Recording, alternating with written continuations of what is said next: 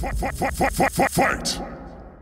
You know what that intro music means. Good evening. Welcome to Theory Fight Night, or whatever time of day it is for you. More accurately, this is kind of political Theory Fight Night, which is what happens when you let Victor choose the reading. Thanks very much, At least buddy. there was some like edgelordy post-structuralists for you to enjoy. Yeah.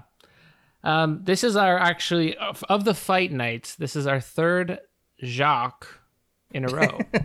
Oh shit! I didn't even realize that. The last two featured Jacques Derrida, and while I was taking my notes for this episode, I just wanted to give a shout out to the OG Jacques. This is, of course, Brian Jacques, who first inspired my reading of fantasy in the broadest sense, which I continue to this day. Do you guys know who that is? No idea who that is. The guy who wrote Redwall. Yep. I never read the books. I watched the show for a couple seasons. Never really got into it though. Never enough to pick up the Fueled books. my childhood in the 90s with books and TV shows. Yeah, they were great. It's a Arthurian anthropomorphic mice. But as a 9-year-old, I can remember crying twice, or for two reasons at least. One, because I didn't have any friends, and two, because Martin the Warrior, who is a mouse, his girlfriend mouse got killed by a slave-owning weasel, and then he had to leave all of his friends. So, yes, I felt great empathy to the point of tears for a fictional sword-wielding mouse. And isn't it the tragic irony that the interest by which you cope with having no friends also that which guarantees that you will not have any friends in the future by virtue of those interests? We're friends. It's okay. Yeah. Yeah, I feel that unlike medieval Animal Farm fiction, we here do not feel that strange women in ponds handing out swords is a basis for a system of government. That's critical. Nice way theory. to wrap in a bunch of pop culture references into a singular whole there. What's that? Are we suddenly going to become a narco-syndicalist? Is that the idea? We must learn from the mice. Chomsky, I don't know. Can you relate Chomsky to this? I guess Habermas and Honeth are probably very aware of Chomsky Yeah. and the Oh, yeah, for universal sure. grammar. We haven't even actually said what we're doing today. Yeah, by the who way, is yet. brawling here? Who is brawling? It is Fight Night. On one side of the screen, player one, insert coin, Jacques Rancière. So our third Jacques of the mentioned in the hour, and insert coin player two, Axel Honeth. And you might be asking, who the hell is that? Well, Victor is going to tell you. Again, Yeah, so he he's- picked this episode. Don't worry, someone else will be picking next week. Did you hate this much, Pills? Well, I didn't know who he was, but Really? I felt like I was reading Habermas. And sure enough, when I checked, he was supervised by Habermas. And at least I know that he has one thing in common with Habermas, and that he was ostensibly born into this world to lose debates.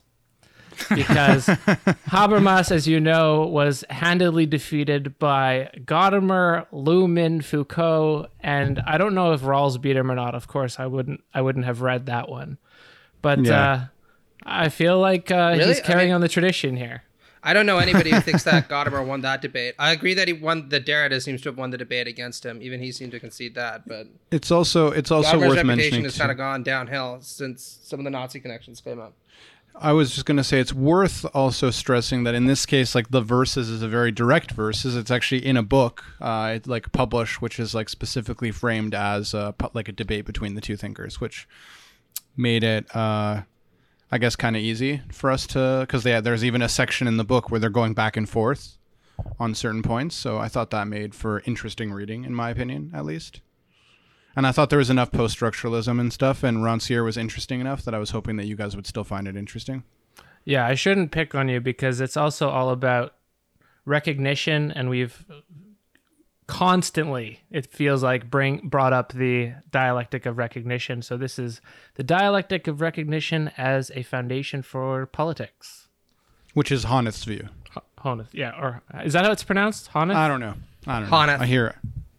Hon. I think who knows? Eric, you know German. What do you say, Honeth?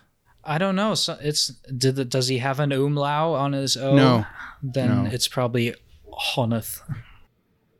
Yeah, so I can explain. I mean, you just said he was supervised by Habermas, but yeah, he's a political theorist who is does come from that lineage of critical theory via Habermas. So in that case, isn't really critical theory or true critical theory and he tends to come down more on the liberal side, and he grounds a lot of his political thought on this kind of dialectic of recognition. He wants to ground justice claims on this idea that there's these spheres of recognition that he kind of aligns up with a Hegelian dialectic of recognition of sort of how the subject develops through being recognized by others, and he kind of infers from that and makes his own version of that and tries to say that justice claims are grounded on a lack of being recognized, or in other words, that the subjectivity of the citizens in this political state haven't sufficiently developed or are suffer some deficit in a sphere of recognition, and he basically says justice claims and emancipatory struggles are really just struggles for recognition, based on those dialectics. If you want to know something funny, Pils, you're not the only one who found his work a little bit bland. So back in 2014, Axel Honneth wrote actually a pretty good book called Freedom's Right that I quite enjoy, and I'll probably draw some arguments for it when discussing this. But he released a book just 2 years later called The Idea of Socialism, where he said the number one accusation leveled at this book was it was boring, not particularly radical, and didn't say anything interesting. So I wrote this book, The Idea of Socialism, to just say, no, I am actually radical enough. We can resuscitate this socialist ideal in the 2010s, and that'll be kind of hip and different, right? So don't worry. He seems to have some anxiety about this as well as a third generation Frankfurt schooler. Got to get back to that radical core. I love how it's a valid critique now that your book is boring, and so that somehow indicts your theory. I mean, even Kant wrote that about his own critique when he wrote the Prolegomena after the first critique. He said this is long, dense, boring tract that nobody's going to read, and he said that about himself. Well, Freedom's Right is a good book, and I think one of the arguments that he kind of rehearsed here about the importance of social or civic freedom, as it's sometimes called, is actually extremely important and legitimate as a critique of Hegelianism. And it's worth noting that one of the things that Honneth and the others did that I think was genuinely innovative is in the 1980s, Hegel was kind of going through one of his periodic tenures as kind of an enemy on the left. And starting in the 1990s, you had these kind of center-left figures like Honneth, like Sela Ben-Habib, like Charles Taylor, probably most prominently in his book, essay, The Politics of Recognition, that kind of resuscitated his reputation and tried to use him to advocate for multicultural, pluralistic, broadly social democratic policies, right? And Honneth is very much in that school. But as the Quantphilosophes have said, a lot of people don't find his kind of tolerant, multicultural, democratic, social democracy all that interesting.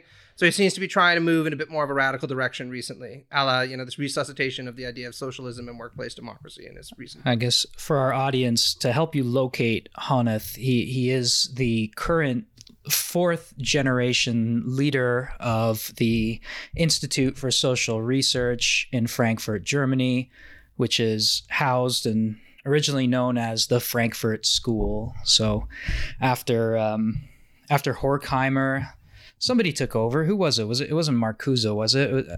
I think there was a sort of a period where they were all in America after Horkheimer, kind of. Yeah. In the 1930s, what happened is they all had to flee Nazi Germany. And it's actually Erich Fromm who was able to get them an appointment at Columbia. It's actually kind of an interesting story because what happened is Fromm was originally the only person who got an appointment at Columbia. And his condition for them accepting him was they had to bring the whole institution along. And originally Columbia said, no, we didn't want to bring all these German guys. But Fromm was so hot at that point that eventually he got his way. And so everybody kind of transitioned over there. Wait, if they were at Columbia, why were they all living in Cali? I don't know. I imagine that they stayed there for a little while and then they transitioned outwards afterwards. I also don't imagine that there was really a big expectation that they spent a lot of time teaching. It seemed like Adorno and Horkheimer wanted to spend as little time there as possible, judging by their writing. And then after this sort of period of exile, they came back and And the third wave was headed by Jürgen Habermas, who became extremely old, as people do over time. And then Released the next guy took over, which Still is alive. Honeth. Yeah, and Honeth is no spring chicken himself, but Honeth is the fourth, sort of the leader of the fourth wave of the Frankfurt School. Becoming ever more liberal each wave. Yeah. Yeah, And to the other side of the debate, I was let's talk about also Rancière. surprised to learn that Rancière is still alive, given that he has, I mean, I don't know this at all, but I assume that he has the vices of most French academics. And I was surprised, but he's, I don't know, must be in his mid-80s, because he was kicking it with Althusser and Derrida in the 60s already. So I'm a bit of a Rancière head. Out of practice, I should say. Out of practice, Rancière head. But as some of our listeners, actually most probably do not know, I have a degree in art. And when artists want to read a philosopher, they've picked something that says aesthetics on it and that's short. So because it's short and because it says aesthetics on it, Rancière's Politics of Aesthetics is commonly read by artists. Also commonly misread by artists because they have a little bit of a difficult time reading typically. So I learned this book a few times during art theory courses. Which book? The Politics of Aesthetics. Oh yeah. So do you want to give a rundown then of what? So I already said that Honeth tries to ground his political theory on recognition, a dialectic of recognition, kind of like. I think what Honeth is also doing is, which he gets criticized relentlessly by Rancière for, of like trying to develop a thick account of subjectivity, because like he appeals to categories like suffering, he appeals to categories like recognition, and there's another category like the opposition between the individual and the community kind of thing. Well, that too, the opposition between the individual and the community, but also like these spheres of recognition also have to do with like the health of subjectivity and how well it functions. So he has kind of like a psychoanalytic, a psychological account of like subjectivity and how their ability to participate in these various spheres of society ultimately are like the ways that you can make justice and normative claims. And I think Rancière comes at it from a very different perspective, obviously. So I don't know if I will admit that I'm actually a fan of both of these thinkers. I think I probably come down a little bit more on the side of Rancière, at least in this specific text. But I think that they both make mistakes and they both make good points in this. But I don't know, Pills, if you want, as the self-described Rancière head, what does he ground his politics on? Well, the easiest way to describe him is as a deconstructionist, but he makes a politics of aesthetics in the sense that you need, or that in politics, at least in capitalism, you don't really have a choice you don't have a chance to reorganize sense. And he means sense in like the Kantian sense of sense. Sense perception. Where if you're some sort of artist, and not specifically artist, right? We have a broader sense of aesthetics here, but a formal rearrangement of the material world, either through poetry or art or some kind of reorganization of material organization, allows you to reorganize the world sensually in some way. Yeah, aesthetics isn't like a theory of beauty anymore in a lot of these modern texts. It has that broader meaning of sense experience, like aesthetic meaning the opposite of anesthetic, when you don't feel anything. Right. And the idea is that like in capitalism, if you don't have capital, you don't have political power, but everybody has aesthetic power. Like anyone has the capacity to, write poetry, for example. So a radical politics in that sense. And then for him, politics is always deconstructive. I think he says all politics is insurrectionary for me. And this is one of the things that Honeth just kind of denies it. He just goes later in this text. I don't get it. I think he says something like, I'm sure there's an argument here, but I couldn't find it. So here's 3 possible options for what Rancière means. But yeah, if you know Derrida well, as we kind of do, then that's the approach that Rancière takes to politics, is that if you operate from the center out, or we might say is from the top down, then it isn't politics, because a politics of maintaining the center is the opposite of doing politics. So if you're maintaining something as it stands, then you're doing nothing. Thus, you have no power. Thus, you are not a political actor at that point. Right. And I think like well, go ahead, Eric. I was just going to say he has some very interesting ways he defines these terms, things he says about politics. Like for him, what politics actually implies is a kind of equality, right? Because he says things like a king who has a divine mandate to rule, that's not politics. Or a bureaucracy, or a bureaucracy of experts, let's say, who have this mandate to rule based on their greater knowledge of things. That's not politics either, because a political system implies that the government is at least ruling on behalf of those who have no power to make decisions, rather than the claim that this group of people has the authorization to make decisions, so they are the ones in charge.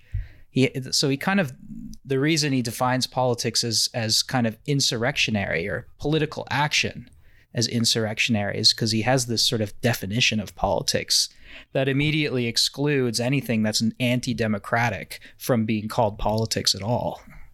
Yeah, politics can only occur where the rulers do not have the right to rule, which means that their rulership is always in question. I mean, I found it interesting, but I mean, the politics is originally, I mean, he does quote Aristotle, but Aristotle also talks about politics as centered on the polis, the city. I don't know how that ties in, but it seems like he's got a very kind of idiosyncratic way of defining politics. Yeah, well, it was my understanding that he defines politics he makes this distinction between the police and politics, right? So the politics are any moments that interrupt or create a rupture in the police. And what he means by the police is all the like business as usual norms that exist in society are just like maintaining their own inner logic, and like nothing changes. Hegemony. And so for him, that's why like even elections in a liberal democracy aren't politics. They're actually the police, because all of those elections are just like the same thing happening. There's nothing new going on here. It's just like another permutation of like the existing sensible world understanding of it. And everything, all the forces that maintain that business as usual sense of the world is what he calls the police, and not politics. Can't have politics in that. Politics is the only one that actually gets ruptured somehow by like that we start to change how we perceive or think about these kinds of values. They're reconfigured in some new way. And then, so that's in that sense, that's another sense in which his definition of politics is insurrectionary, because it can only actually occur when the sort of business as usual, that's my kind of understanding term that I'm using, is interrupted and disrupted somehow to make space for something else to emerge, which, well, then subsequently, I don't think he says it in this text, but he does in other texts, it's only going to be momentary. This, I think, Rancière is in this tradition. There's a couple others in his field of thought who also think about politics as the moment of politics, right? It's like this momentary rupture, and then there's a reconfiguration. That's very much of the Badiou's police. position. Yeah, there's a reconfiguration of the police, and then there's a new police order that then's different. Maybe it's better, but we're not going to make a value judgment about it. But it's not politics. As soon as things are back to a norm, it's not politics anymore. That's my understanding. I wanted to say that I personally found this debate broadly to be very, very tedious. Not because they didn't say interesting things, but because there was a lot of talking past one another.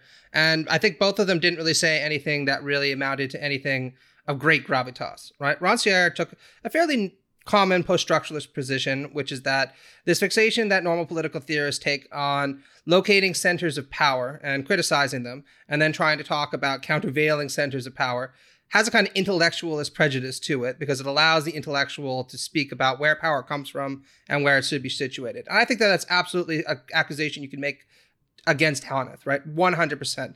And I do like this idea, as any hippie does, of kind of narrativizing politics by not privileging one source of discourse over another, but allowing people to speak of their aesthetic experiences in the kind of broad sense that Eric was talking about, and leaving things open to continuous interrogation, right?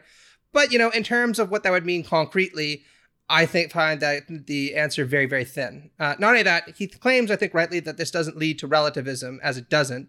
But I do think that we need to assume the burdens of moral judgment at some point and point out that not all narratives are equal, right? I could sit here listening to an alt-right personality all day long. He can articulate why it is that he suffered a great deal at the hands of this minority and this woman, and she broke up with him, and what a bitch is she. But I have very little interest in granting that any kind of political legitimacy, right? Yeah, well, you're shifting the terms of the debate by saying that because he doesn't give institutional examples or doesn't want institutional examples, that means that it's a thin account of democracy, because that's not what his purpose is. And we should say, go back to Rancière's coming up in the French Academy, where he fits there. He was studied under Althusser, I believe, and then split with Althusser quite famously, because Althusser's revolutionary idea was that first we're going to have an intellectual vanguard that's going to come up with all the ideas for the revolution. And the point is, underlying that is the proletariat, the working class, they're too stupid to be able to, lead an uprising themselves. And Rancière took great offense to this idea and said, like, all the effective revolutions that we can ever point to are always spontaneous. The intellectuals theorize it after it's done, which again, back to what we talked about at the very beginning, why he writes on the politics of aesthetics, is that in aesthetics, everybody is equal. Politically, if we want to talk about politics in the sense that you're making it right here, then not everybody's equal. Then if you have money or can get access to money and backers, then you can have a political life. But in the aesthetic life, everybody potentially has a life, and that's where we see mass uprisings. What do you mean by aesthetics is inherently equal? I'm not sure I follow. Because for him, has to do with the sense, common sense. Everyone has a contribution to common sense, and particular to him is through art. So art in a broad sense. Nobody is qualified to rule is another way I think he puts it. So everyone's equally not qualified to rule. Is that kind of the idea? Yeah, more or less. That's why he says the one principle of politics is always equality. So if equality is not on the table, then politics is also not on the table.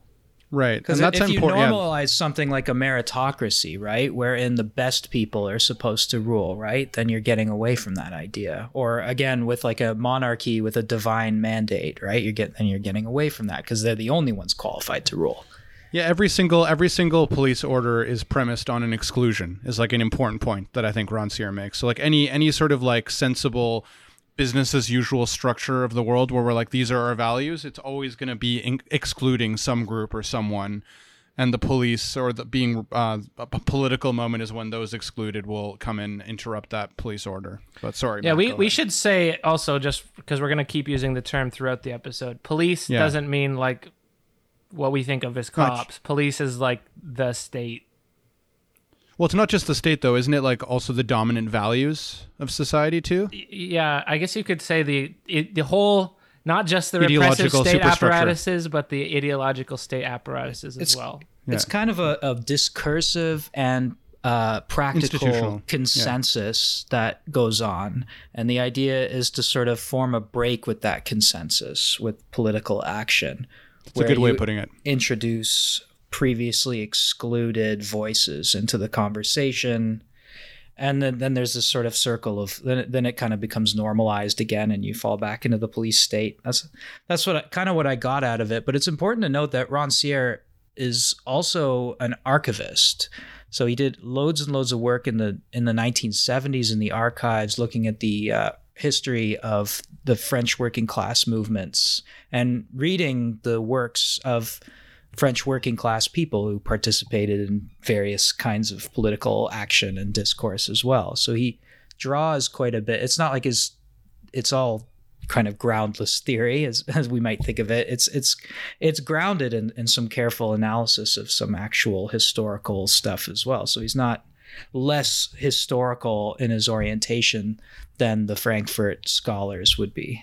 Well, this is what I wanted to say, though. I think, again, the reason for this kind of dispute that Pills is highlighting is, again, a kind of methodological one, right? In that they're coming at things from two very different perspectives. And the tradition of French aesthetics, kind of colored by French Marxism and the revolutionary tradition, and the tradition of a kind of political science-y appropriation of Frankfurt School themes that you see circa like Habermas and others, right? So one of the things that you find with French aesthetic theory, and I think actually Badiou does a lot better at expressing these kinds of points than Rancière does in this essay, is this fixation on the idea of a real politics of the event, as he calls it, right? That's revolutionary, where everything genuinely comes under contestation, and where previously excluded groups that weren't able to participate in the routine police of their country are actually incorporated, because the legitimation of the system breaks down and everything comes under question, right? And this is very much something that I think derives from their revolutionary history, right? And the kind of aestheticization of the French Revolution, 1789, almost every French thinker tends to engage in, right? For everyone else in the world who's not French, right? Like someone like Axel Honneth, the question almost immediately becomes, okay, there's this moment of radical inclusion, delegitimation that occurs that's actually extremely productive, because now you can ask political questions that you weren't able to before. But how are you going to cash that out practically? And this is a very serious problem, right? Because after the revolution is gone and you tear things down, year one is established, you need to build something in its place. And the problem with that is every kind of political system that we've devised thus far inherently, as Rancière points out, incorporates exclusions into its very makeup, right? Even the kind of radical social democracy or socialist democracy that someone like Honneth would want to put forward right now is predicated on a kind of exclusion, the exclusion of citizen and non-citizen, which is why I think Rancière is right to bring up how difficult it has been for France to incorporate people like the Algerians into the polity, right? But it's not clear how it is that you can overcome that. And I think it's right to actually raise that question the way that he does, Honneth, right?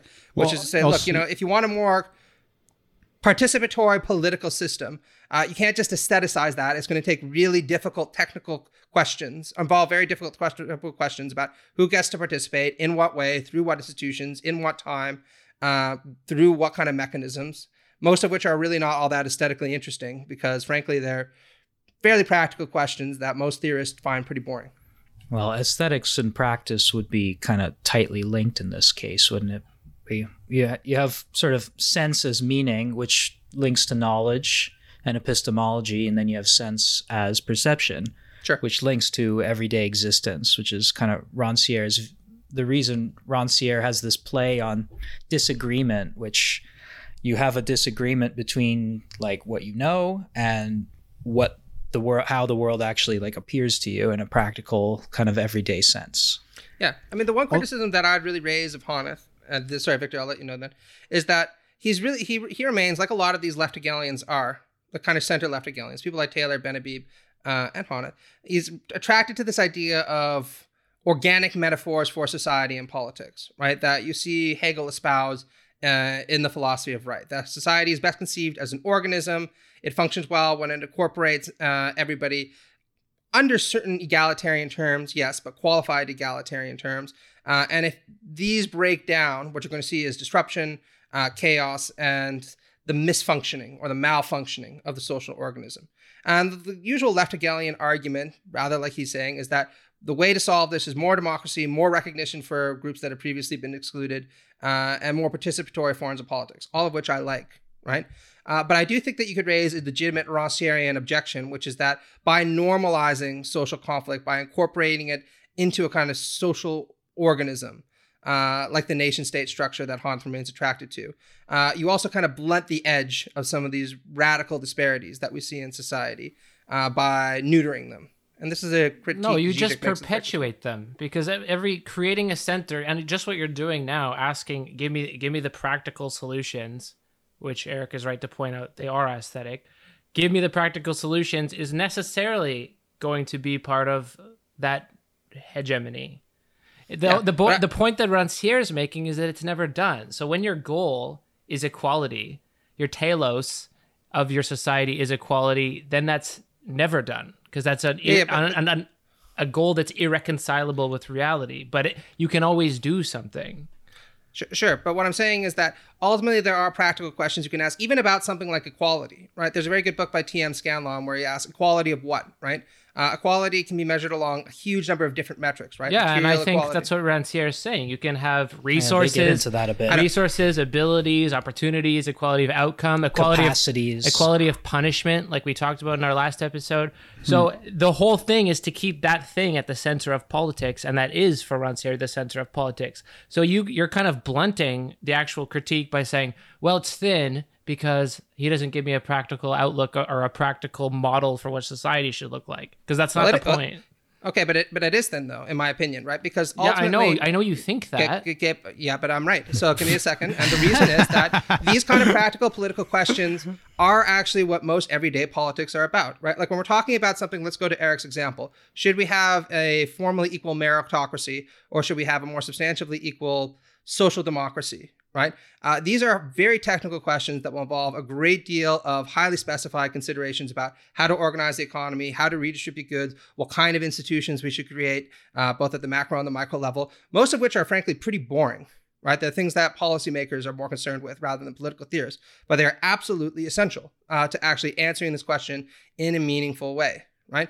And to just asceticize them by saying, well, we're going to endlessly postpone this by saying that this is continuous negotiation. I agree that that's true, right? But at some point, we also have to assume the burdens of moral judgment and say that this is what equality is going to look like as instantiated in our political community right now, and to try to make it as inclusive and as egalitarian as possible, and to specify what that would actually entail at any given place and at any given time.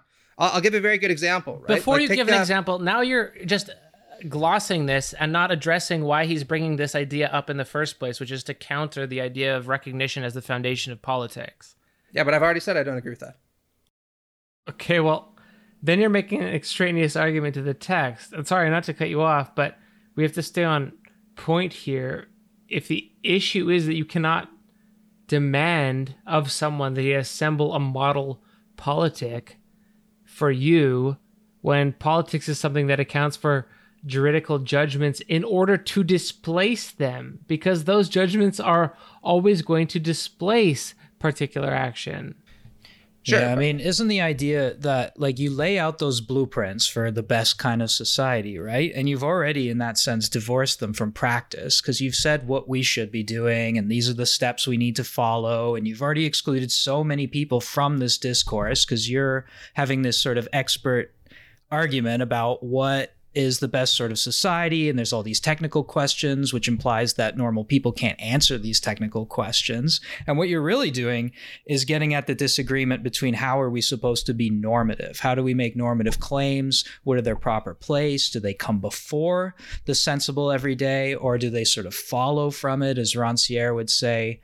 I mean, the normative is one of the central points of disagreement here. Like any question, how should society be? What should we do? Like, give me the next step, the practical solution to this problem. All of these are normative questions. And if you just say, well, that's what we need, then you're just exactly glossing over Rancière's entire, like a huge pillar of his critique of all of this. Well, I wanted to, I've been wanting to say something, okay, for a little while. And I think what you just said, Eric, touches on exactly what I wanted to say, which is, to me, it seemed like it was hard to tell with Rancière whether he was really offering anything normative or if it was really just descriptive, right? Because in a way, it seems like he's just describing and redefining what politics, what the everyday, what the like institutional ideological structures are, what those moments are. But he's not saying anything about like how things should be. And I mean, so, but then he like, and I think that my issue with him is that it seems like he's trying to smuggle in normativity but like avoiding saying it. And you know, yes, I think that it can be located. They always do that. Yeah, of course. They always do that. It's true. But, and like, so hold on, let me finish here. So it's located, I think, I mean, we talk about exclusion, right? So like, I think that from a Rancièrean perspective, they get to, you know, and I mean, I like Rancière, but I think that it does kind of enable a certain kind of broad and like kind of, affectively satisfying stance where you get to be like, well, we're just worried about exclusion. And it's like, but without actually saying that exclusion matters. And it seems to me that like there's certain so when he makes the claim that like every single police order, in that case, the ideological institutional structure, is premised on some kind of an exclusion. But again, he remains apparently neutral on whether or not that's a good or bad thing. And it seems to me that like we want some exclusions, right? Like we want an exclusion of, I don't know, white nationalists. We want an exclusion of certain things. So like, yeah, like exclusion, of course it's premised. But that's what I mean by there's like an ambiguity. I mean, maybe it's not ambiguous. Maybe he's just offering a descriptive account and like that's what matters. And in which case, if it's descriptive, then maybe it's not even a criticism to say he's not offering a normative account, because ultimately he's just trying to give a description of politics. But at the same time, when he talks about like it's an eruption and an exemplification of like equality of excluded people rearing their head, disrupting, it sounds very like heroic and normative. So anyway, that was just like the sort of like oscillating back and forth between, as I was reading it, between being like, this is normative, it's not normative. And, you know, he even says somewhere, like, I think it's like when he's responding to, well, of course, he's always responding to Hanneth about normativity. I think it's on page 119, 120, right? And he's like, you know, it's not that we base things on, or we're trying to have a political eruption that's based on trying to generate new recognition or address certain kinds of pathologies of in people's lack of recognition. But he says, but people do it in order to construct another world, right? To create a new space. And he uses the example of Rosa Parks, right? Like she didn't sit on a particular place on the bus because she was suffering. This is about suffering. But because she just wanted to create a different kind of world. And I felt that this was a very strange and ambiguous claim to just be like, well, it's not premised on some kind of suffering. It's really just imagining a new world. And that to me seems like either smuggling in normativity or just being shifty and not admitting what your actual commitments are. So I don't know. That was... Yeah, I mean, I see why you say that, but it's his account of politics and his idiosyncratic version of it that makes him push back on that. Because politics is spontaneous. That is, it can't be determined. So if Rosa Parks sat at the front of the bus because she was, I don't know, suffering from a lack of respect or a lack of recognition, then the story is just that she got fed up and so did politics as a result. But that's not spontaneous then. That's like dialectical. But spontaneous politics or insurrectionary politics performs the political act for the world they want to create, not because of what's happening in this one. And that's the important distinction there. Yeah. I want to follow this up by just giving an example of actually something that many of the Frankfurt Schoolers have started to talk about, third, fourth generation Frankfurt Schoolers talk about. That's actually indicatory of how it is that this can be carried out at the kind of micro-political lens. So just, in answer to kind of Eric's question, I don't think like Hanneth is saying that experts should kind of resolve these questions. What he's saying is that they're technical questions that are best answered democratically, right? In fact, he's very critical of Hegel precisely for actually assuming that we should have a bureaucratic universal class that assumes it has the kind of answers to these questions and is going to manage them on behalf of society. He thinks that's wrong, and he insists on that. The Vanguard Party. Yeah, and I think he's very critical of Leninism for exactly that reason, right? But what I mean by the fact that, you can't avoid the burdens of moral judgment and determining the kind of forms that inclusion and exclusion will take is that oftentimes the kind of practicality of these questions has to be answered in some way, shape, or form. And it's not always clear what the answer is going to be. And approaching them purely from an aesthetic level loses some of the grain that appears when we try to tackle these things in their concreteness. And one example I'll give that a lot of attention to was given, was in Canada in 2015, Loyola versus Quebec. Has anyone here heard of this case at the Supreme Court? Nay. Okay, so it's a big case that concerns how to actually recognize religious minorities in Canada in the education system. And one of the things that the court had to ask was, what would it mean to have the most inclusive kind of education system at the primary level? Does it mean that you teach that religion is all false, right? And teach a purely secular kind of religious education? Well, some people would say that that's extremely discriminatory towards people who have religious beliefs, right?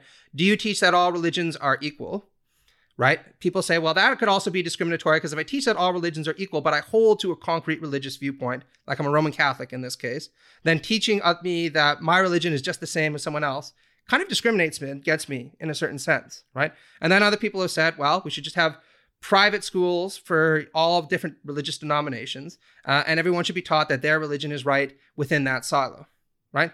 This is a very difficult question to answer, and it's not clear what the most inclusive form of education would be. And then atheists learn on the streets. Yeah, exactly. And it's not worth noting this is something that Rancière also pays attention to, since it's a big issue in Quebec as well, France as well, where the kind of secularist laïcité that discriminate against Islam by teaching that really there is no God, or at least he has no place in the classrooms, is extremely controversial, right?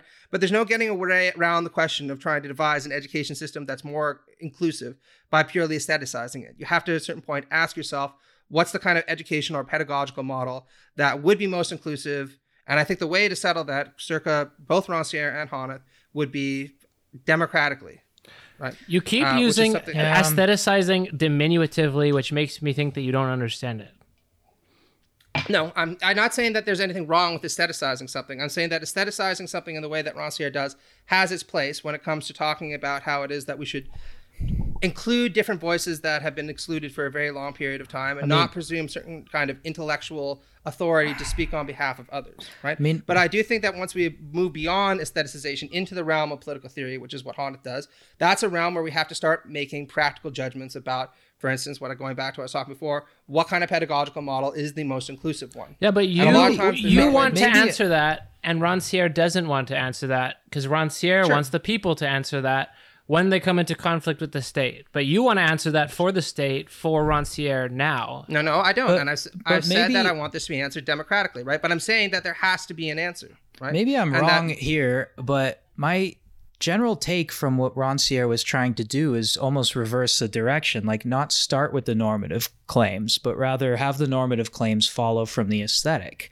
Because when you think about aesthetics, right, it's not that there isn't normative claims in aesthetic. Aestheticizing something doesn't imply that you are getting rid of all of the normative claims in your discourse, right? Because when you think aesthetics, even if we're not talking about a theory of beauty as what most people think of as aesthetics, you're thinking of aesthetics as a theory of perception, about how perception works, about what sorts of objects we should regard as admirable and what sorts of objects we should regard as not so admirable, right? And these are the sorts of things that are imagined in, say, literary worlds, which is why he refers to literature like In Search of Lost Time as a part of a political argument, which seems very strange, right? But that's what he's doing. He's grounding normative claims in an aesthetic understanding as opposed to in a social sciences and social philosophical understanding, which generally starts with ethics, which has its own kind of normative claims. And then if you go into the logic and the sciences, they have their own sorts of normative claims as well. Like, we're not talking about what Benjamin called the aestheticization of politics, which is exemplified by films like The Triumph of the Will, which just completely knocks morality straight out of politics. We're still kind of talking here about the politicization of aesthetics, as Benjamin would call it, which is to make sorts of normative claims about aesthetics, but obviously we have to be careful. And Rancière brings this up, right? Like when the working class people wanted to get into art and writing poetry and things like that, right? The normative assumption in that case was that they should be writing about things they know, like, I don't know, living in the slums or doing their jobs. Yeah, painting their work boots. But they wanted to appropriate bourgeois themes, noble themes, romantic themes that seem proper to a different section of society. And that in itself has an implicit normative claim, but we're just not starting with the normative. You forget norma is a carpenter's square. And a carpenter's square implies a kind of ratio. So what we're dealing with whenever we're talking about normativity is rationality. What is the legitimacy of claims to one rationality or multiple rationalities in our political discussions? So all that stuff can't just be ignored when we're saying we're aestheticizing something, because it's not that simple. When I assume, this is my take, it could be wrong. When we're dealing with someone like Rancière, who's probably not the class clown, I think he's a pretty smart guy. He's probably thought of these things, right? Yeah. So wait. We're way too heady right now. I just need to at least get a crux that we can all talk about, and that's a good one to start on. Is what are we talking about when we're talking about aesthetics for Rancière? When we say we're dealing with the sensible, it's not really in a phenomenological sense, but it's also not separate from that. But I think the closest thing would be common sense. So Rancière's big idea is that we can change common sense, and that it's not only the powerful that change common sense. You can be a cobbler and be able to access, reform, shape common sense. And not just yours, but like communally. So we're trying to get to a politics of the common sense, which means how do these things get generalized or normalized? And then how do you make them democratic and equal? So that's like square one. Anyway, someone else want to take it away? I feel like I feel like we may have lost a lot of people. So if we can try to build up from there. I mean, I really wanted to push on this idea of grounding, because to me the most, or at least I thought at least one of the more interesting disagreements, and maybe the central one, is like what we've been talking about in terms of normativity. And like I take Eric's point about like the locating it in that aestheticization doesn't mean like some sort of like radically divorced from normative like ideal. But I think for me, the difficulty I have with Rancière, even though I agree with his analysis, like I actually think he's right about his what I take to be his descriptive project, which is exactly what Pills described. That like that he's describing the process by which common sense, which includes the sensible, and it includes what earlier we described as, the ideological and institutional structures of the everydayness, the way that those things get ruptured and changed and reconfigured in these like moments of rupture. I think that that's compelling and accurate, and I feel like that seems intuitive to me. But I think that, there's a part where Rancière is disagreeing with Honneth's claim that for him it's about recognition. He says on page 119, for me it's quite dangerous to propound this idea of a kind of normativity defined in terms of the good relation to yourself. It generates an idea of a struggle for recognition as a kind of reaction against a state of frustration. And I thought that, so this is basically Honneth's claim, I guess, is that like these political struggles are grounded in some kind of feeling like we're not fitting into some broader structure, and there's some sort of state of frustration. This is at least Rancière giving Honneth. But then later, as I was saying earlier, right, he says, it's people don't struggle because they're trying to address some state of frustration in themselves. They struggle, and he says on page 120, to construct another world. And then that's when he uses the Rosa Parks example. And I guess like that's the part where I feel like it feels like thin to me. Reconfiguration of the sensible, like what literature performs, and it's right? like it feels thin, and it also feels like, well, why would we care about constructing another world? It's like, is that good? But he refuses to say why we would want to construct another world. He's like, no, there's no state of frustration with ourselves. That's dangerous to say that, but we just want to construct another world because that's what we do when we rupture the political.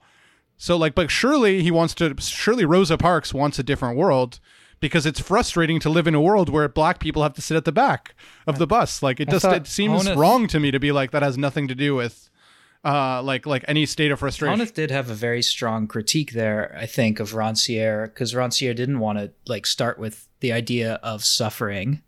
Yeah. And for Honneth, it acts as like a bridge, right, between like political discourse and what you were saying about this idea of having an incomplete and a complete self, I guess, or sort of things matching up with the self.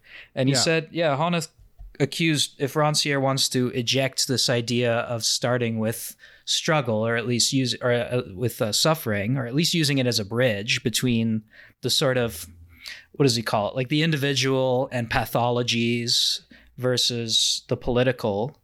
He says you owe us then an explanation about what is the driving force behind your ideas, right? It's not desire for equality, because Rancière already said, no, that's just the definition of politics. That's not a desire. But it doesn't start with suffering, because suffering is a negative reactionary thing. So then, like, what the hell is it, Ranci? And then he just says it's you want to create a better world, but why? Or a different world, not even better. That's too normative. It's just trying to create, and it's like, what do you mean? And that's where I think that it's good in itself, right? That's where he's sneaking in. That's where they sneak in the normativity, right? Yeah, that's where they're smuggling it in. Yeah. I know you love this sneaking in thing. Sounds very nefarious, conspiratorial. But normativity does not need to be universalizable. They're not trying to avoid it for that reason. Like equality is not universalizable because it's always going to become a new status quo, a new police. But okay. Look, the reason that it can't be normative as a first step is just like all our other favorite French pimps, they don't want Hegel. So if you ever start by going, Rosa Parks sat at the front of the bus in order to move history forward. Well, now fuck, politics is history again. So Rancierian politics is not historical. It's spontaneous. So certain people, I guess you're one of them, are going to want the why in advance. Why are we doing this? So if your personal answer is, we should do this because it's right, then you're probably a dialectician. But if your personal answer is something more along the lines of, I want to seize upon a moment where I can bear out my will and creativity in the world, then you may be a Rancierian, whose critique of the police in this sense is similar to the Nietzschean critique of Hegel's I can give you an dialectic. account, if you want, of how it is that a lot of these people bridge the gap between aesthetics and politics. It's not particularly sophisticated, and the best iteration of it is given in Habermas's late book, Truth and Justification, I think is the name of it. But one of the things that they point out Did you is say that Habermas's late book? late book, yeah, it's from 2001, Truth and Justification. It's a collection of essays. Sorry. I thought you meant the late Habermas's book, or like still where the alive. book died. No. Yeah, that was like I didn't. No. I'm expecting it any day now. It's gonna happen. He's soon. releasing he's actually just releasing a 1,400-page book that apparently is actually much more Marxist in its orientation than he's been since the 1970s. So just like Hannah seems to have felt the sting of not being radical enough, Habermas has seemed to have decided that he's not radical enough at this point. They're done getting kicked around by podcasts. Yeah, exactly. He's too much of a square, so he's kind of responding to that. Actually, Igor Shokobrod pointed this out. He apparently wrote an email to Igor saying that my new book is going to be more radical than my last.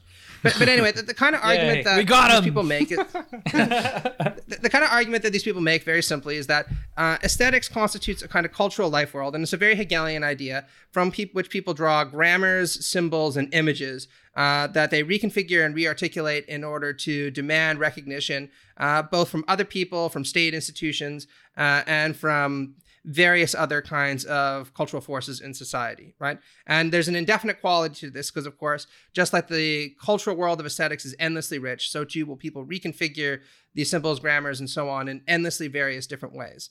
And there's a democratic dimension to this because the argument that most of them will put forward is that, rather like what Rancière is doing, we should consider the different ways that people reassemble their grammars and aesthetic images from an egalitarian perspective and not try to privilege one over the other. Right?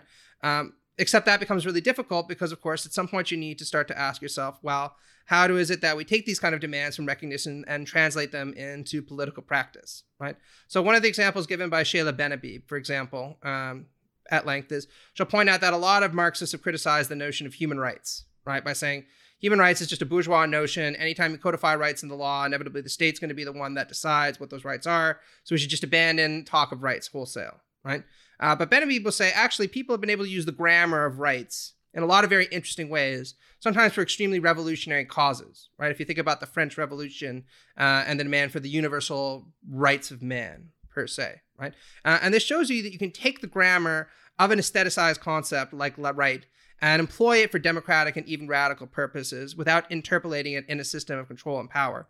And the problem is how to actually create a kind of social order that allows people to do that on an indefinite basis, while still providing them with the minimal series of concrete institutions that's necessary to do that.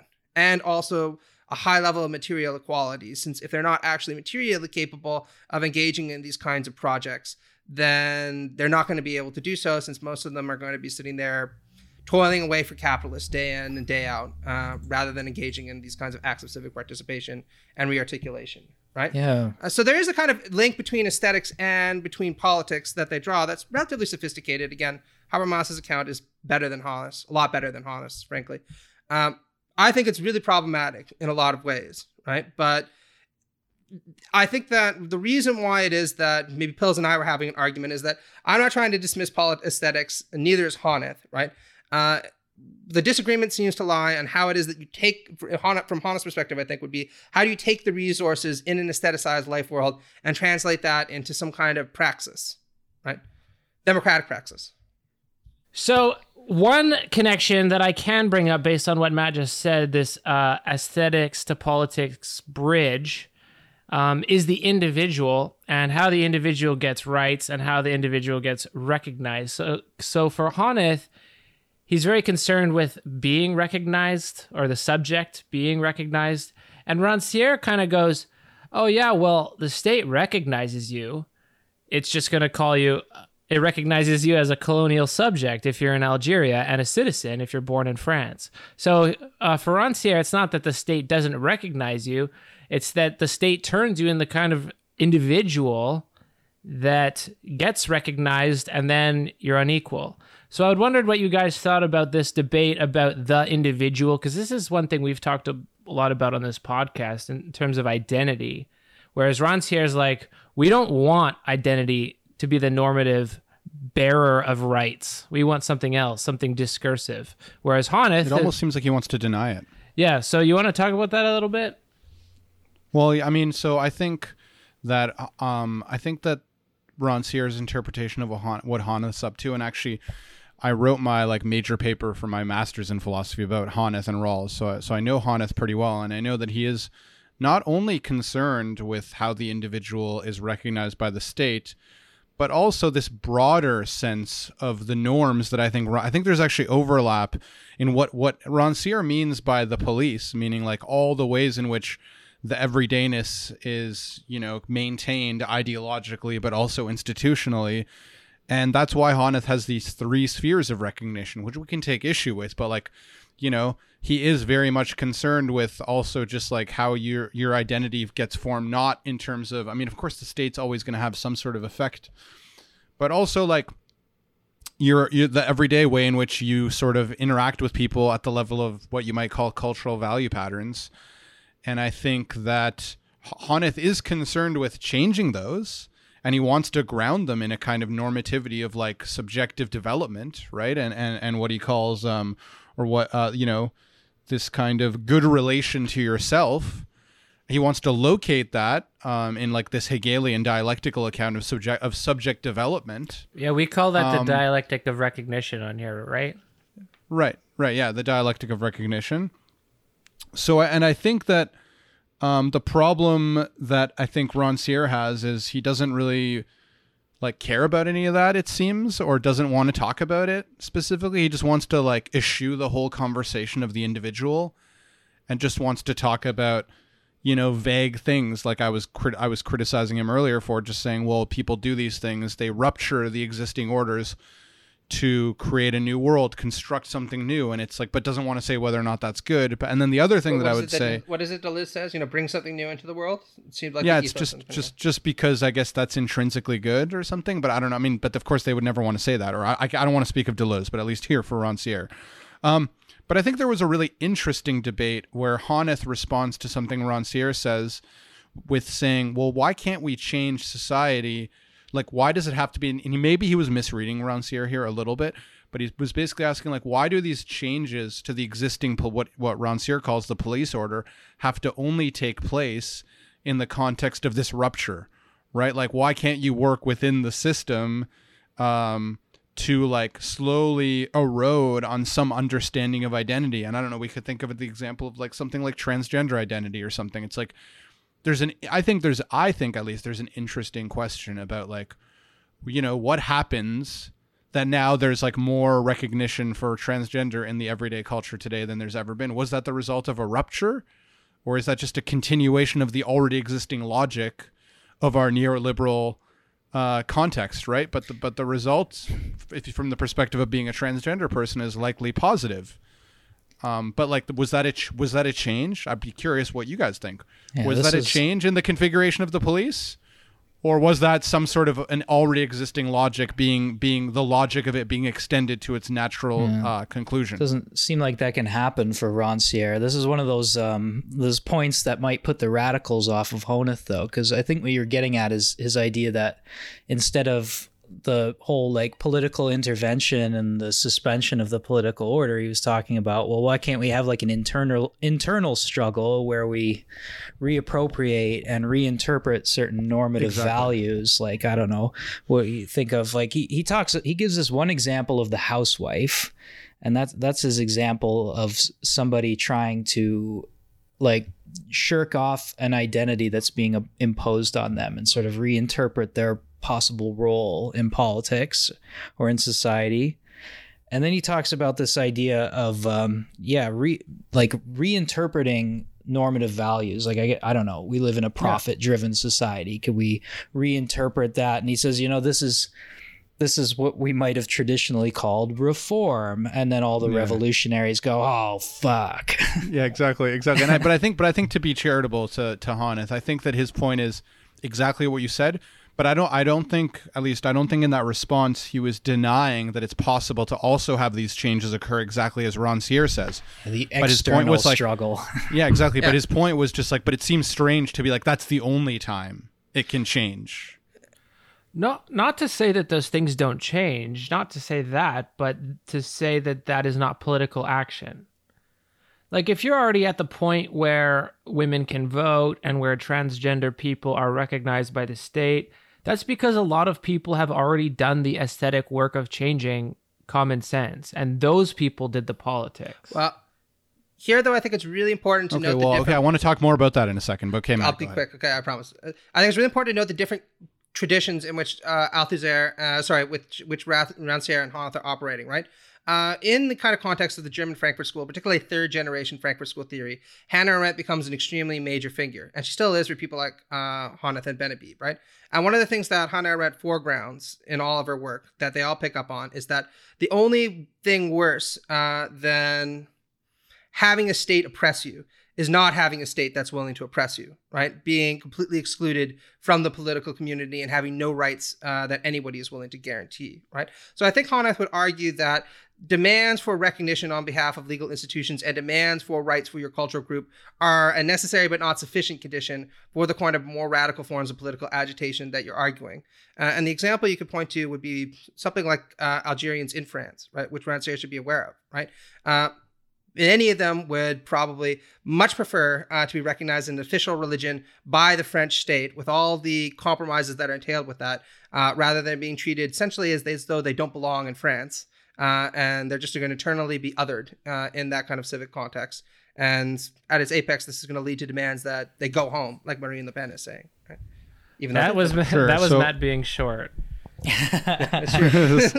novelized version of that will be out next week. So yeah, you were saying like the systemic logic. I'm still want to pick up on this point that Pills made earlier. Is the thing that Rancière is interested in. So I guess because originally I framed it as sort of like a question. So the example of like transgender or like changes in the recognitional economy of society that happen from within the logic, I posed the question, right? So would that just not qualify as an actual change, an interruption in the police? Or would it be, or would you conceptualize it that way? So I guess based on what you said, Pills, the answer would be like, no, because it's actually just a continuation of the systemic logic, right? Because like the expansion of like transgender rights or other things, that's just fitting into the logic, the systemic logic of the society we live in. It's not an authentic rupture. Well, isn't that the same thing as saying like the Declaration for the Rights of Women is based formally on the Declaration of the Rights of Man, therefore it is just based on the sort of formal formal logic of something that's already a kind of normative principle. He talks about love in the same way, it's a little unfair to Mary Wollstonecraft. She was actually pretty original. But look, when you're at the point, especially of legal recognition, that is of police state interpolation, then at that point, yes, that is just a continuation of the police state. But the question is, how did we get there?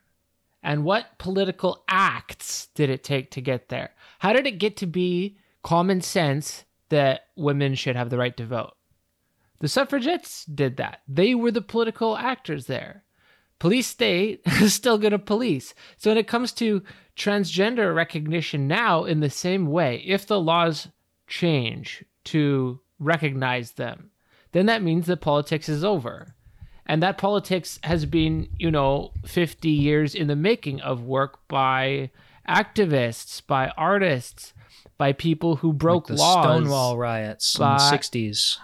Yeah, by transgender people who came out in spite of the risk of ostracism and probably violence in a lot of cases. So they risk their safety and well-being because that is the better world.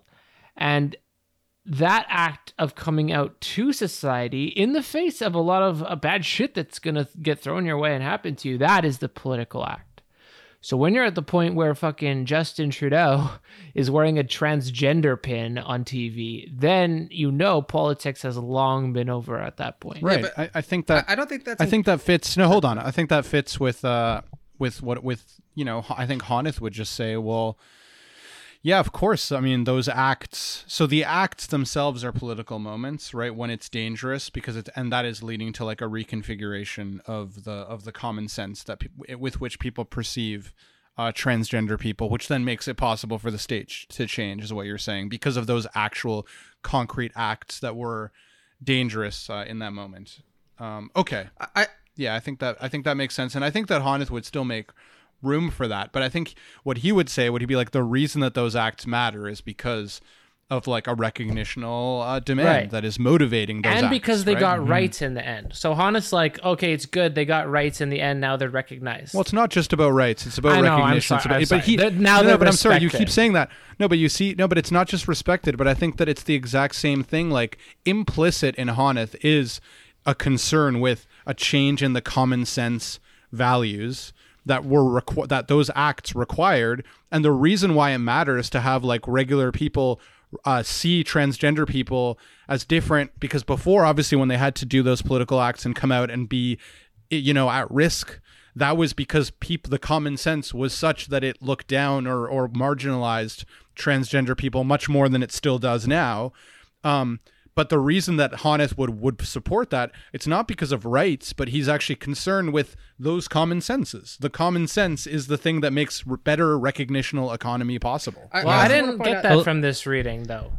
I think the problem with these examples is they can both appropriate them with their conceptual apparatuses, right? Honneth can say, no, that's an example of someone completing and becoming recognized and moving towards this concept of freedom that he has. Rancière can say, no, that's actually someone subjectivizing outside of like the identity circuit and moving towards a concept of equality. They can both take the examples and run them through their system and account for them in different ways that both sound pretty cogent to me. But then the problem then becomes something on a theoretical conceptual level if they can both just do this very easily whenever an example is real thrown quick up. Though, Pills, real quick. So you're right that it's not specifically in this text the way that I stated it, but it is implied because his concern is about the self relationship and all the conditions that lead to a healthy self relationship, which would include the common sense of society. He fleshes that out more in like his other works.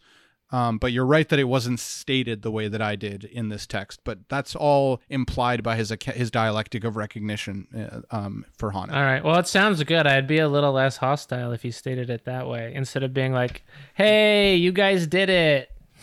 Good job, Rosa Parks. You did what I now say you should have done. But then what's with Rancière just saying that, like, not wanting to admit that, like, a constructing another world is good for a reason? Like, that's just weird to me. Can you point me to the reference, maybe? So it's page 120, 119, 120, when Rancière is responding to the idea where it's actually, like, kind of like bottom quarter. He says it's quite dangerous to propound the idea of a kind of normativity defined in terms of a good relationship to yourself. And then he goes on to talk about a female candidate running for office because she did it not because she was frustrated and had a bad relationship with her relation to herself, but because she wanted to construct another world. And then he says Rosa Parks also, right? She sat there not because she was tired after a day of work. It was because of her right. I have an inkling that this and the right of all her sisters is about something we have not explained yet, which is Rancière's concept of the partition of the sensible. I think that's important. This is linked to that, like, totally, and we haven't gone over it yet, and I don't think I can explain it. I also wanted to point out that I think there's an important sense in which we also have to acknowledge that the granting of rights by a state or another institution can sometimes precede changes in the sensus communis. And this is something we talk a lot about in the socio-legal literature, right? Do changes in the law reflect changes in culture, or do changes in culture reflect changes in law? And actually, there's been a lot of empirical research done on the subject, and it turns out it's a lot more complicated than just assuming cultural changes precede legal changes. So, for instance, in a lot of countries, attitudes towards homosexuality were uniformly pretty negative on behalf of the majority of people until there was a legal change permitting it, after which people's minds just changed, right? They said, well, if the law says it's okay, then it must be okay.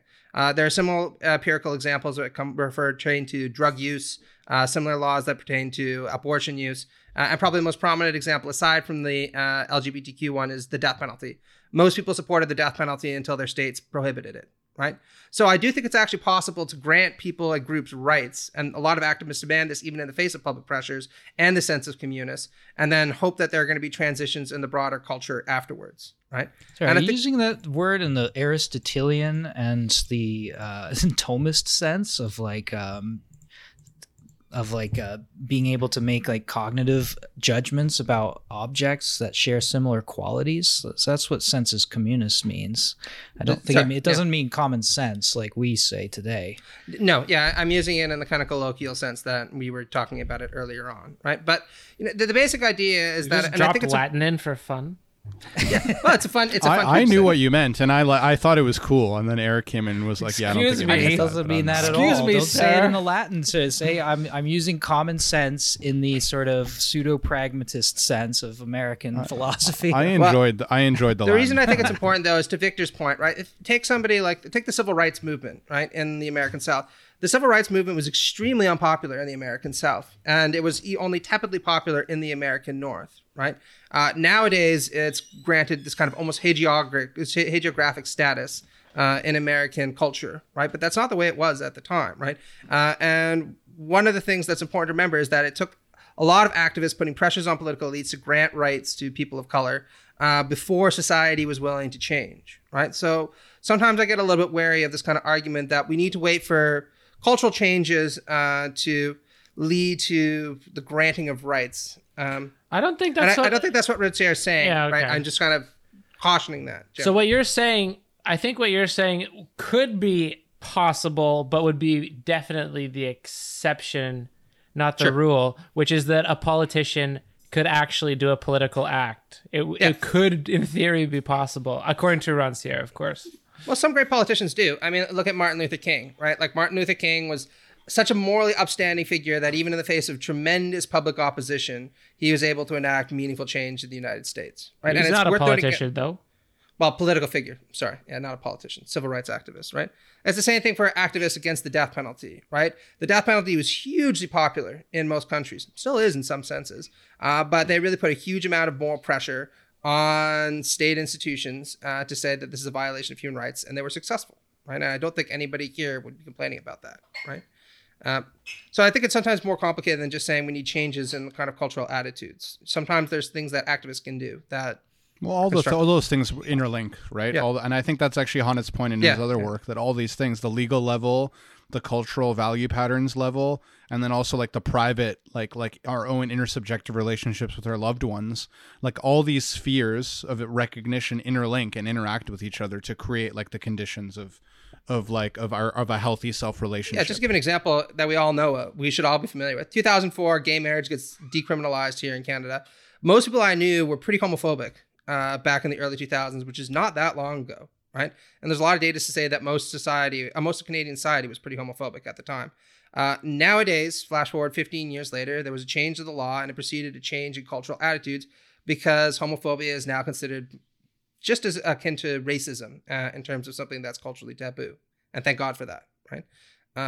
So, there are examples we can all point to where LGBTQ movement goes back to, in the States, the Stonewall riots. And there's a similar event in Toronto, actually, in Canada, that launched the movement here as well. So they raided all the Turkish baths, and they did the same sort of police oppressive shit they did in the States, and it kind of congealed a movement. So I mean, I think wherever you start that, you have your distribution of the sensible, and then you have a dissensus which is created outside of that, and That's why I think we can all rupture that agree, forms. fuck the police. That's the outcome of this entire discussion. Was ultimately I like how he Eazy-E was chooses right, the fuck word the police too. It's funny how he chooses that word police. It's Yeah. like it's like design. It's like tailor made for edgelord seduction. It has an aesthetic appeal for activism, right? But that's Yeah, why it does. I think that's why Honneth has such a hard time dealing with Rancière, because he's like, this guy just redefined politics. He can't do that. He says that's something to that effect. That's my summary. Yeah, But- I mean, I agree with you. I but- actually thought that Hannah's reactions were pretty bad. Like, I thought I felt like I had thought of better critiques of Rancière than Hanneth himself did myself. Yeah, but that's It's like kind of lazy. Rancière A lot of us. obviously wants politics to have nothing to do with the polis, or to be undermining of the polis, and it makes sense why that would be a good. In general, not a historical good. I think that needs to be qualified. Not a historical good, but to see the world reflect you, I think you have to claim that that's a good. Because otherwise, what would be the point of doing aesthetics? Right. I mean, And I it's- don't think it's- that's smuggled in, though. I think that why maybe he doesn't state it. I don't know. I mean, there's a couple places like so even on 126, there's another moment when they're talking about suffering, right? And like Rancière is really insistent on being like, we don't have this point about suffering in common at all, and he says on he says the logic of the police to define the wrong on a pathological basis. It's not necessarily because people are suffering that they act politically. Acting politically very often comes because some forms of ruptures appear possible.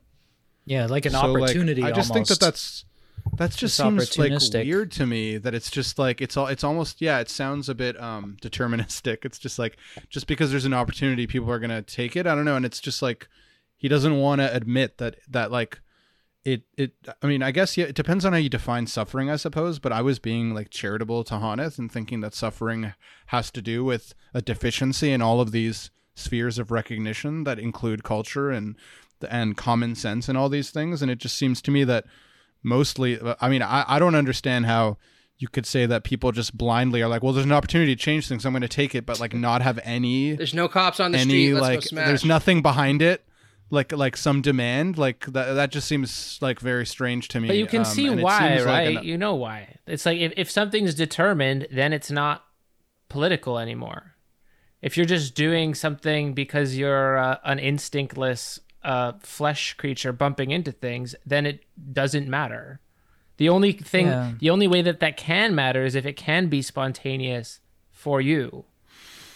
Yeah, I think for Rancière, what moves equality along as well, in his sense of everyone having equal capacity to participate in politics, what moves that along is disagreement. Whereas with Honneth, what leads towards freedom and recognition is agreement and consensus, right? So they have diametrically opposed views on that, right? And this reproduces a lot of what was different between Habermas and Luhmann, a generation before them, right? Like Luhmann thought that when consensus emerged, this is when society just dies because there's no more tension, right? Whereas what the point of communicative action, which is Habermas's theory that Honneth is now taking over, is forming rational consensus, which must be based on agreement on normative principles. So if you have that sort of radical challenge to this, seeming sensible position, which forces Rancière into saying some like strange things, like we've been pointing out, but it makes sense, if vigilance and not losing the gains that we've already made is something that requires constant disagreement with what's going on, then it makes sense to me. I don't know. And if you want to hear a slaughter of a debate, a slaughter of a fight night, it's Luhmann versus Habermas, who didn't even know that his pants were being pulled out from underneath him. I want to say I think we should I'm take biased. this I think we should take this as an opportunity to propose another podcast on Alain Badiou, actually, because I think, Victor, if you're interested in this kind of idea of an eventual politics, or politics of rupture, as it's sometimes called, Rancière's is like reasonably interesting, but Badiou is really the one who theorizes on this and systematizes it in their most robust possible way, because he really does ascribe these kind of revolutionary moments an ontological significance in like the capital O sense of the word, right? Which is that the state always operates to kind of establish an order of being that it wants. And what constitutes a genuine politics is the event where the order of being breaks down and you realize that you can recreate the world, right? And Sure, that sounds interesting. it is. I mean, you can read his little book, Metapolitics, on this, but I think it cashes out a lot of what Rancière is getting. We got to stick with that verses theme, though, right? If Pills? we do Badiou in verses, we got to bring in Deleuze, of course. Deleuze versus Badiou. And then we can You're tag bringing team in everything. Zizek versus Deleuze, because Zizek takes Badiou's side. I need to read Deleuze, just because why is it that everyone online loves Deleuze? It's just it's by far the most popular. Eric, I thought you had to leave. What's going on here? I can feel our street cred fading away.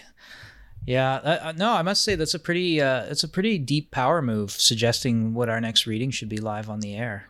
Kudos. Well, we're not I just think if we're going to talk about this kind of evental politics or politics of rupture, I think it's best to always try to find somebody who espouses the idea in its most coherent possible term. And Badiou really does. And you keep saying that, Matt. You haven't. You just because you like someone better doesn't mean they are better. Sure, but I mean, I thought you would agree with this, right? No disagreement.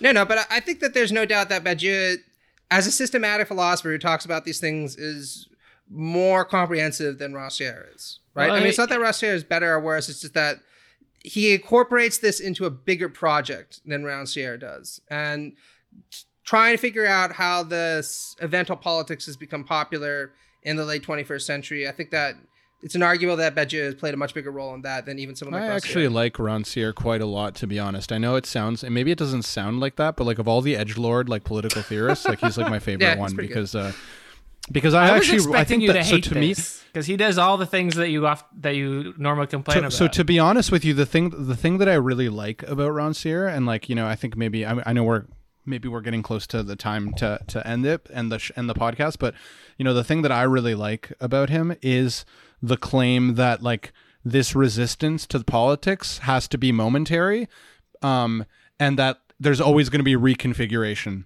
of the police order, that like you can't have, and I think the reason I like it is because I first read him in the context of other people who have this, I think, really like cringed dream about like this kind of perpetual political mobilization where you're always putting pressure, always, and they think that, oh, maybe we can get to like a fully unalienated politics where there's like direct, where we get rid of all the things. And what I like about Rancière is I read him at least as saying, well, that's not really possible. That's never going to be possible, because always spontaneously we return to some sort of a police order where things get routinized and common sense becomes smoothed over, and you can only ever achieve these moments. And that seems right to me. So like as a kind of a descriptive account, I really like him, and I think he offers something interesting. Yeah, I mean, Robert Dow once said that of all the emotions that have been most underestimated by philosophers and in particular political theorists, boredom is the one that's been paid the least attention to. And what I like Rancière for is his politics is fundamentally one that's committed to an anti-boredom, right?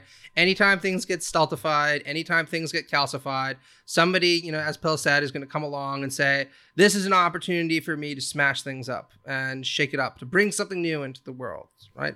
And I think any critical theorist is always going to have a little bit of sympathy for that. What's our Benjamin quote? Boredom is the songbird that hatches the egg of experience, and a rustle in the bushes will scare it away.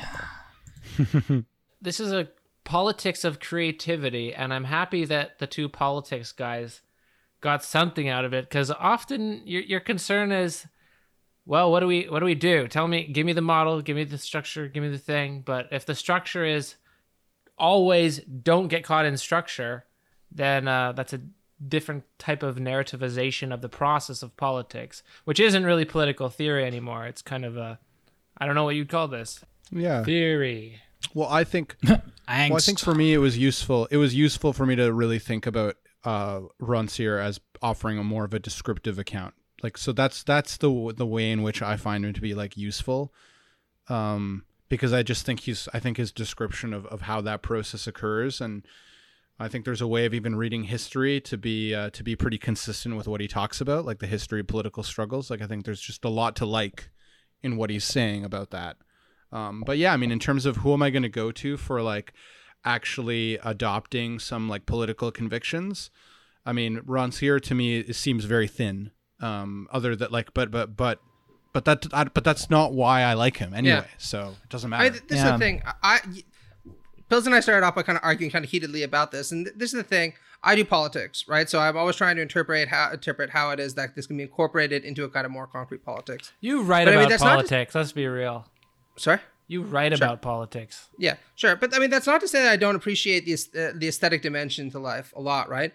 And quite frankly, this really applies to actually these essays, because I thought that Hannah's essay, even though I tended to agree with it a little bit more, was really boring, right? I just kind of read it and I nearly fell asleep twice because I'm like, oh, he's just saying this whole thing again. Rancière's essay was lively and vital and had interesting examples and was written in a pretty crisp fashion. So, Yeah, Hannah's essay was a bit of a snooze fest. I Yeah. gotta admit. Yeah, Hannah was, and he was, and I very also German, agree yeah. with Pills. We had a little exchange in our PillPod messenger group, and I absolutely agreed with Pills that Hannah seemed a little bit thick-headed and like didn't really understand some of the points that Rancière was making, and I was like, this is just a pretty bad reading of your interlocutor. Well, he also admitted that. He said, I think there must be an argument here, but it might be one of these three. I'm just not sure which. And it was it's none of true. them. It's true. Do you guys also pick up on the fact that it always seemed like Hannah was trying to find, as I guess a good liberal always tries to find, like points of agreement? He was like, I feel like we agree on this. I feel like we agree on this. And then Rancière never did that once. He never was like, I think we agree on this. Well, sometimes it's like always the danger, right? When I agree with you, but I actually didn't understand what you said. So I'm just saying I agree with you to shut down the conversation. That always seems to be the case. But then you guys notice there's a interesting part where Rancière was talking about love, and Hannah picked up on it and thought it was pretty awesome, and he spoke about it. I guess this is the transcript of a dialogue at some points, but yeah, he spoke about it afterwards, saying like that was a pretty cool thing. But I didn't totally understand it, but it seemed like a normative thing that Rancière was doing, right? He was saying like, this is how love works, not like the Winnicott sort of love between a child and a mother, and the mother is the transitional object until the child learns to love in a socially correct manner. But he's talking about love as like inherently multiple, as a sort of aesthetic experience of narrowing something down to an individual and constructing the object of your desire. And what, like, he talks about this idea of seeing like a gaggle of girls coming along on the beach, and you sort of fall vaguely in love, but like not with any one of them in particular, just with like the whole sort of vague scene.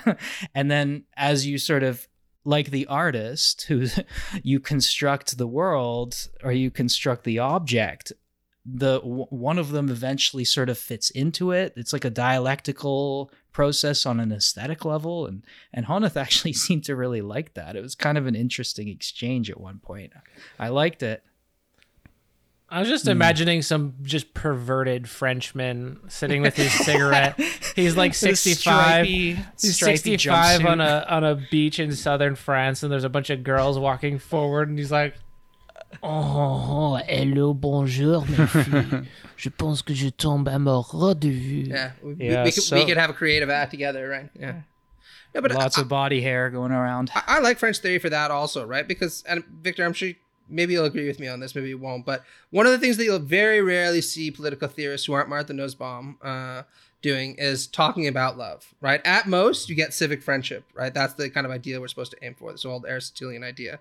And it's really nice that French theorists are a lot less afraid of tackling those kind of big emotions and politicizing them in a kind of important way, right? Because Yeah, it's true, but it's also worth noting that one of Hannah's spheres of recognition is actually like love. yeah, that's or why he talks I- about He love, and takes that's the that point. over from Winnicott and that sort of psychoanalytic tradition, but love then just sort of boils down to an intersubjective relationship Yeah, that that's we have true. to learn That's how to true. do right. Otherwise, we become maladapted to social norm. You know who else talks about love? Jesus. Badu, who Matt has committed us to Badu, how about that? podcasting about. I just thought Rancière's take on love was much more like rich and aesthetically exciting, and then from there you want to go, yeah, politics of love, baby. I love. Did you guys see Rancière's picture on his Wikipedia? It's just like him standing in a meadow with like it's a strange photo. yeah, it looks like he's reaching out to the guys stars or something, or he's super high. An old man Instagram fail. He's like, Yeah, he's it's got one strange. It's like he looks a little Looks like lost. he's He looks a calling little one lost. arm He's is just calling his hovering. eagle back to him. He's got a pretty loose sweater. It's a strange image. It's like his giant eagle's about to come land on his arm again. He's just cast it out. I mean, let's get real. He's clearly very, very high, or at least he's had a couple bottles of wine. His granddaughter was like, go out into like the meadow. I'm going to take a picture of you. And then he kind of drunkenly or highly stumbled there, and then she'd snap the picture, and it's iconic. You know, that's a true act of love. Or he escaped from his retirement community. He's in a field now. You see, he's Algerian. That kind of brings some of that into context. I didn't even see that. He's Derridian. Oh yeah. Everyone from Algeria is Derrida. All right, guys, shall we wrap it up?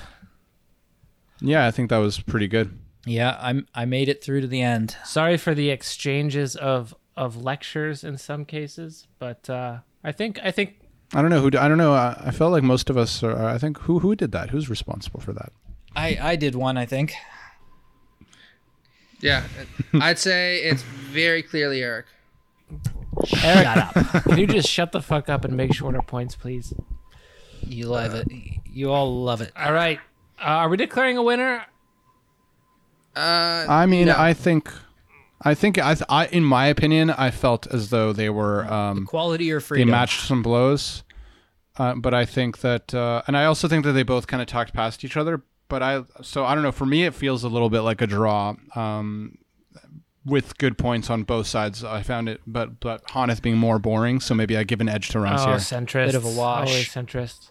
I just bit of a wash. Hanneth lost because he's a Habermasian who showed up to a debate.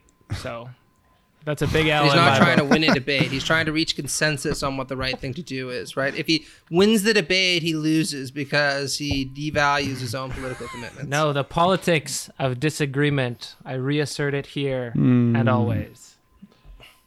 Yeah, All right. I didn't actually know much about either of them when I came in, but I feel like my sensibilities match up with Rancière's a little more. Hanneth did have some extremely important points and valiant criticisms, but Rancière just had some awesome points about recognition and love and all the rest of it. So I don't know. I think I don't. But in terms of like who wins and like what's a better basis for addressing injustices? Is it Rancière's theory of equality or Hanneth's theory of recognition? I would say both leave a lot to be desired.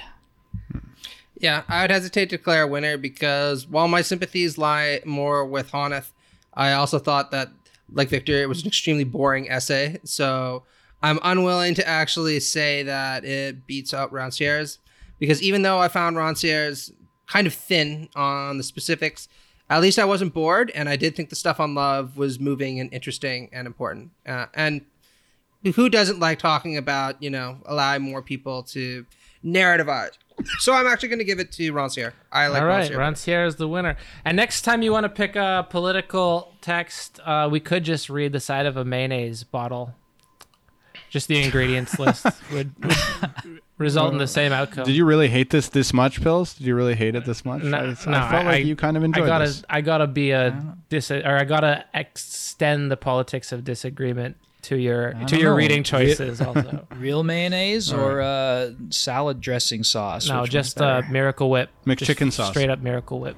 Miracle Whip. Anyway, don't dressing. ever use that. I'll peace out, guys. Later. All right.